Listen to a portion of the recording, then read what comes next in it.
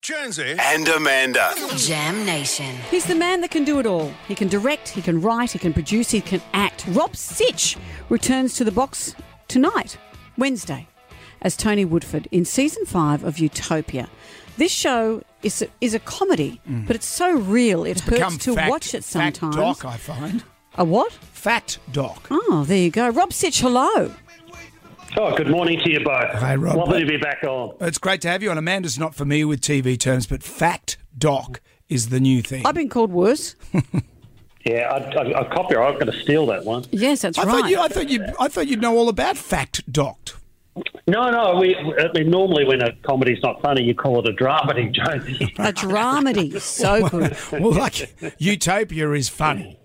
It is funny, but it also it infuriates me because I think this is so real and this is where our taxpayer money goes. Are we allowed to feel angry when we watch?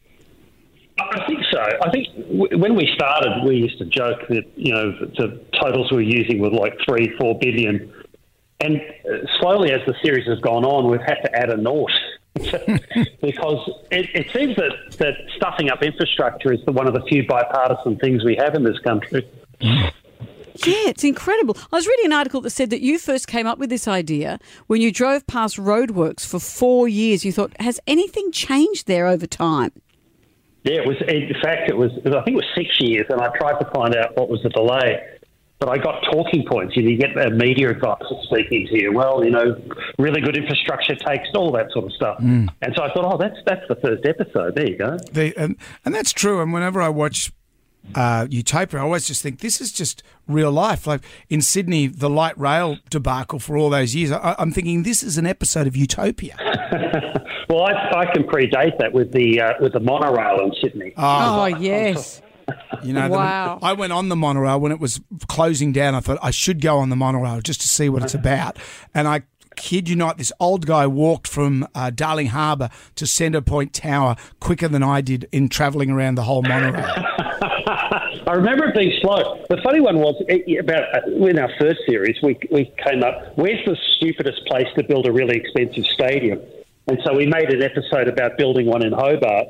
And talking about life imitating art, they're about to do it. Yeah. I know, you should be careful what you ask for. Yeah, no, because what you guys did with Frontline, you're doing now with Utopia. Yeah. You know that.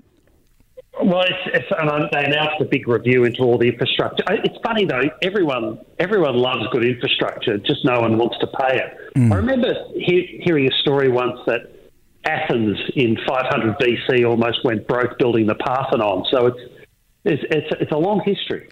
What's some of your favourite storylines? What are the ones that you're most chuffed about?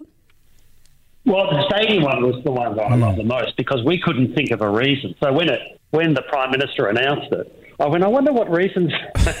The term we came up with is a multi-purpose stadium, and then you change the subject, and blow me down. There he is saying it's a multi-purpose stadium. Because remember the multifunction polis? Yes, I did about 1,000 Beyond 2,000 stories on it. What was a multifunction polis? I think it was just like an industrial suburb where all things would be possible. Because I remember, the old MFP. Well, I remember last time we were talking and you said something about intermodal, and I didn't even know what intermodal was. And then one day I'm on my way to work, and sure enough, this sign says intermodal area. And intermodal is all different transport forms. You got truck, you got rail, and something else.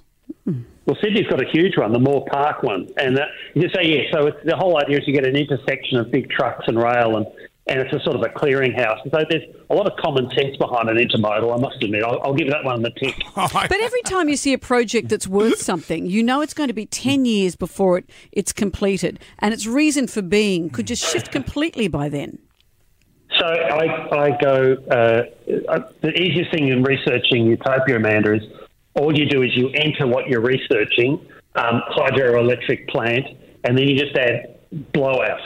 And so it just throws up all these articles from all over the world. But I like the terminology like shovel ready. Oh yeah, shovel ready. First, I mean it's just because all the incentives are mismatched because the media cycle's 24 hours and freeway's 24 years. So it's sort of They don't sit side by side. No, they don't. No, they don't. Well, we look forward to seeing you back on the telly tonight. Season 5 of Utopia. Not tonight, it's on Wednesday, I should say, 8 p.m. on the ABC. Rob Sitch, thank you. Thanks, Jonesy. Thanks, Amanda. Lovely to talk to you.